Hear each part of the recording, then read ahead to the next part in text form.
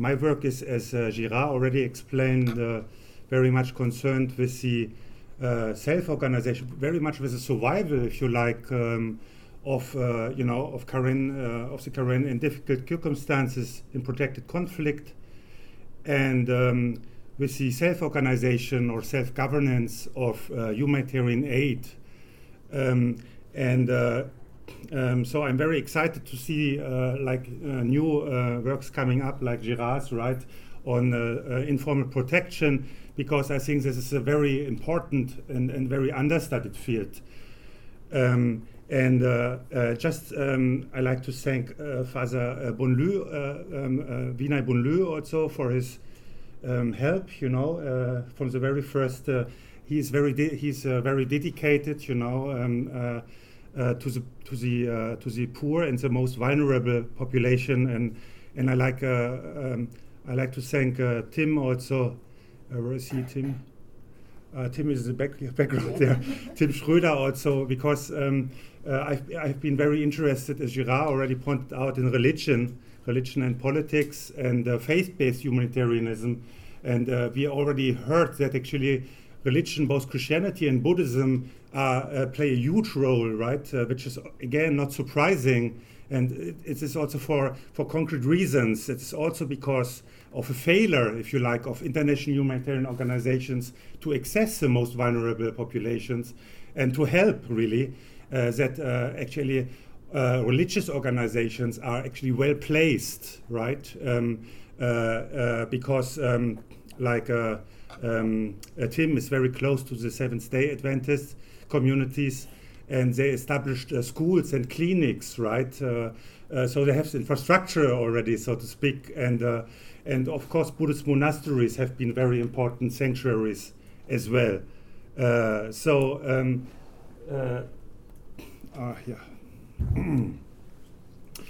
So these are some recent publication of mine, just a selection.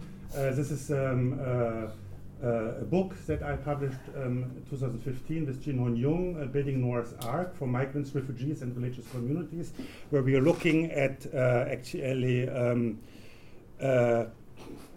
the relationship, of course, of forced migration and religion, right? And then just listing a little bit a case study actually on the Free Burma Rangers, which is a very interesting humanitarian organization, helping the wounded as religious experience, the Free Burma Rangers in Karen State, Myanmar. And here is a culture and landscape of the humanitarian economy among the Karen in the borderland of southeast Myanmar and northwest Thailand, in a wonderful publication edited very carefully by Su An Oh, Myanmar's mountain and maritime borderscapes, on Myanmar, on borderlands in Myanmar, and ethical dilemmas and identification of faith-based humanitarian organizations in the current refugee crisis, in the Journal of Refugee Studies. This is an older publication. All right.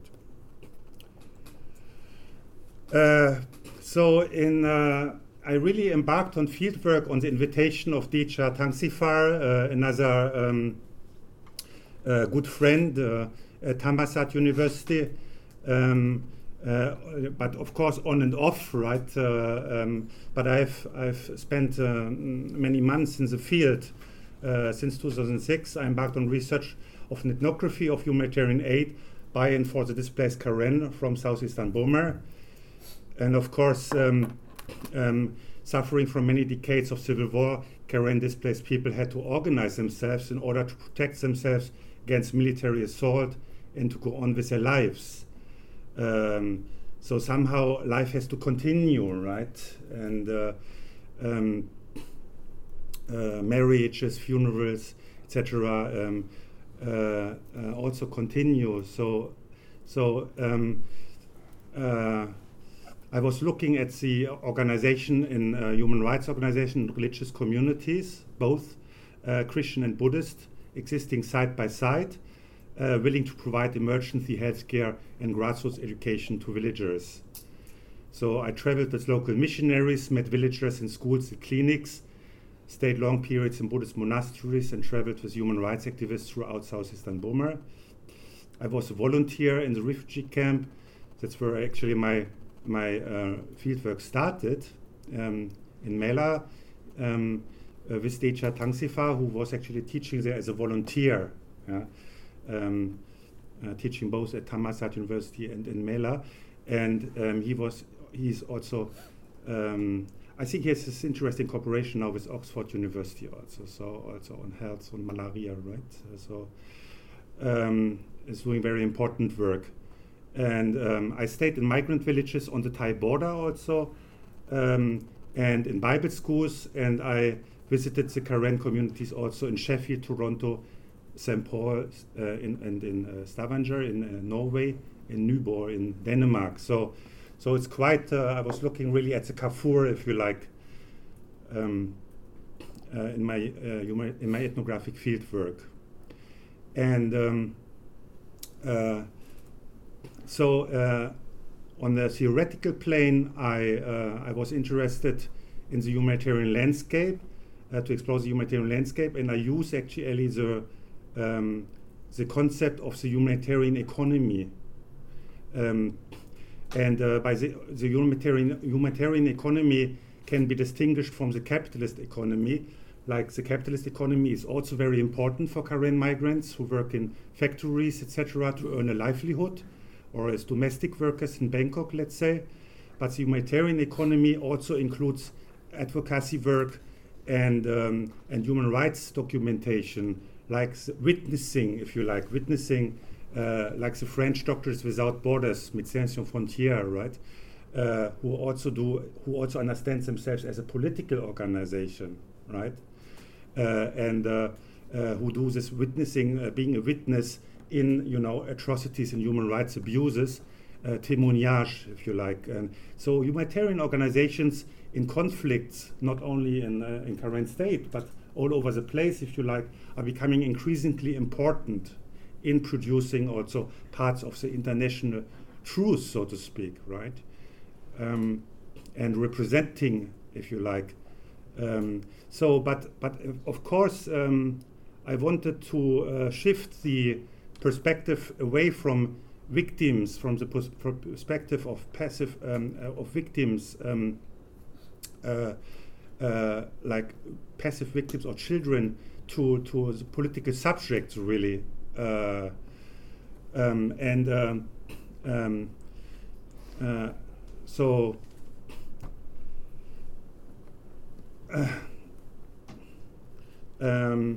So I was interested how actually refugees are taking the destiny into their own hands, and as Ashley South already, I think, explained in his work very eloquently. We really have to look at the needs of the communities, and human rights. The understanding of human rights is, of course, very closely associated to matters of livelihood, right? And not, the very abstract discourse on human rights, universalist values, etc. Because the question is, how can people, at the end of the day, how can people, and that has been emphasized again and again, also, I think, how can people access actually human rights, right? So we were talking about hope, and here is a baptism in Mela Maluang camp. I think that is one of my most beautiful photographs here. I thought that was really very impressive, and people were talking actually about God's mysterious plan, right? There were 500 people baptized on a single day. That does not mean necessarily that Buddhists converted to Christianity, which also took place, but it's mostly also Karen, the whole Karen community coming together, also with the NGOs, etc., and adults actually being baptized a second time, because it's a conscious choice, right? So one time they have been baptized as children, but then they have been baptized a second time. So and this allows, of course, the NGOs are coming, the relatives, friends and relatives are coming to the refugee camp here. You can see that this allows for social networking, right? That religion allows for social networking, for hope, And I argue also very importantly, and that's an argument we make also in building Noah's Ark, right? That actually humanitarian aid is not neutral, but it's very much about political community making also, yeah? Which I emphasize also in my study, for example, on the Free Burma Rangers, who are very closely associated to churches, to the Christian right in the United States, and also to Laura Bush, for example, to the US military also, some ties. So in this sense, and again, U Thusana, a Buddhist saint, but also a patron of the DKBA, right? So again, the Buddhist. I have 5 minutes left. My goodness. Yeah, I know I'm always too ambitious, kind of. Well, again, you have this competition, if you like, yeah, between Christianity and Theravada Buddhism, and many Karen migrants, many Karen, especially Po-Karen, are very loyal to U Thusana, right? And again, at one time, this competition was very severe, actually. And it's a very sad story, actually. It's a very sad story because sometimes the DKBA was almost mimicking the human rights violations. That's a Tatmadaw also, you know.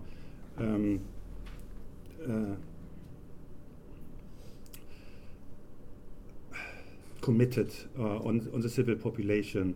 So here you have actually a very nice image of is here a local missionary, which is who is a friend of also of Tim. Here local missionaries and Buddhist monks together, right, in a community, and they have told me the story about the school that has been burned 7 times, right, and every time they have reconstructed it, right, and the local missionaries eventually also built a small chapel in this village, yeah, and here they are actually working. So you can see that this is actually working. That in times of need, you know, you can put these ideologies aside and concentrate really on the essential, right, on the organization of healthcare, of education, small gardening projects. And that's where really the hope is, because the local organizations, they really do the best work. They're doing the most effective work, right? And of course, they're looking for partnerships with international humanitarian organizations, right?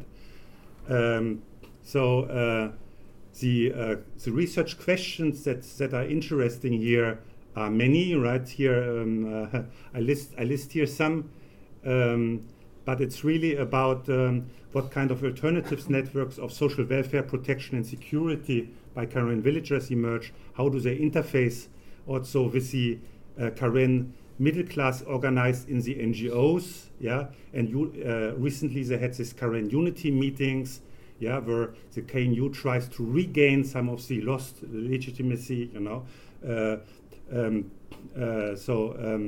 It's quite interesting. The Karen New Year celebrations also with the Don Dance got also a new symbolic actually meaning, if you like, yeah, away from a meaning of village cohesion more towards a symbol of Karen nationalism. And in a recent article, I argue, for example, that also there's an overlap, which I find actually is a problematic overlap between civil society and the emergence development of civil society and Karen nationalism, right?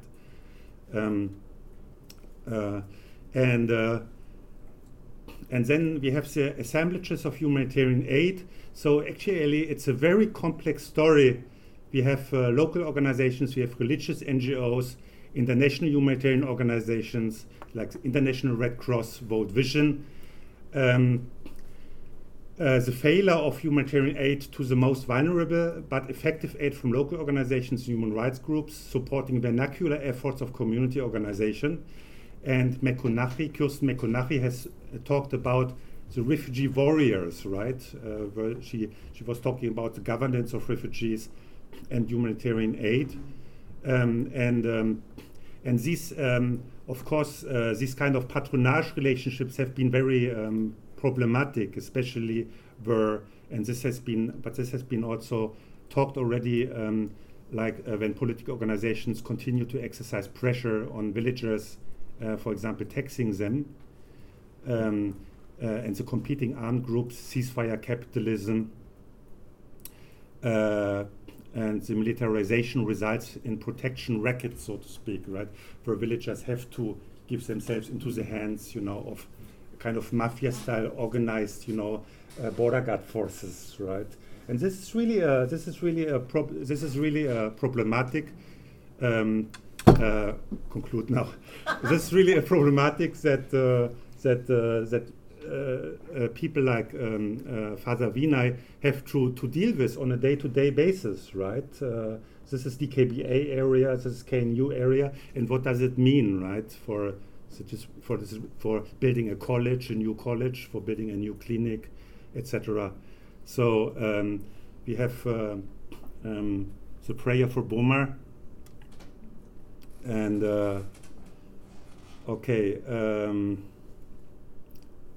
well, how can I conclude from here? So what are we doing with these different stories of religious landscapes, engagement, expression, and competition? I've described a process in which there's a religious journey is boosted by humanitarian aid to the most vulnerable people. This process is further reinforced by long-distance nationalism and transnational support. So remittances are becoming very important. In remittances, also not only families are supported, but also the KNU. Yeah. So I ask people, so how about when the KNU buys weapons from your money? Yeah, right. Well, and then they also support missionary churches, interestingly, right? Because most of the majority of those who have been, those who were resettled, of the 76,000 people, by now probably 100,000 are actually Christian. So there are also groups, and this is problematic, right? That there are also animist groups who are finding them like animist groups or small religious communities, right? Who are finding themselves increasingly marginalized and under pressure. But they also have learned to assert their identities and their religions, also in the refugee camp and also in relation to international relations like UNESCO, etc.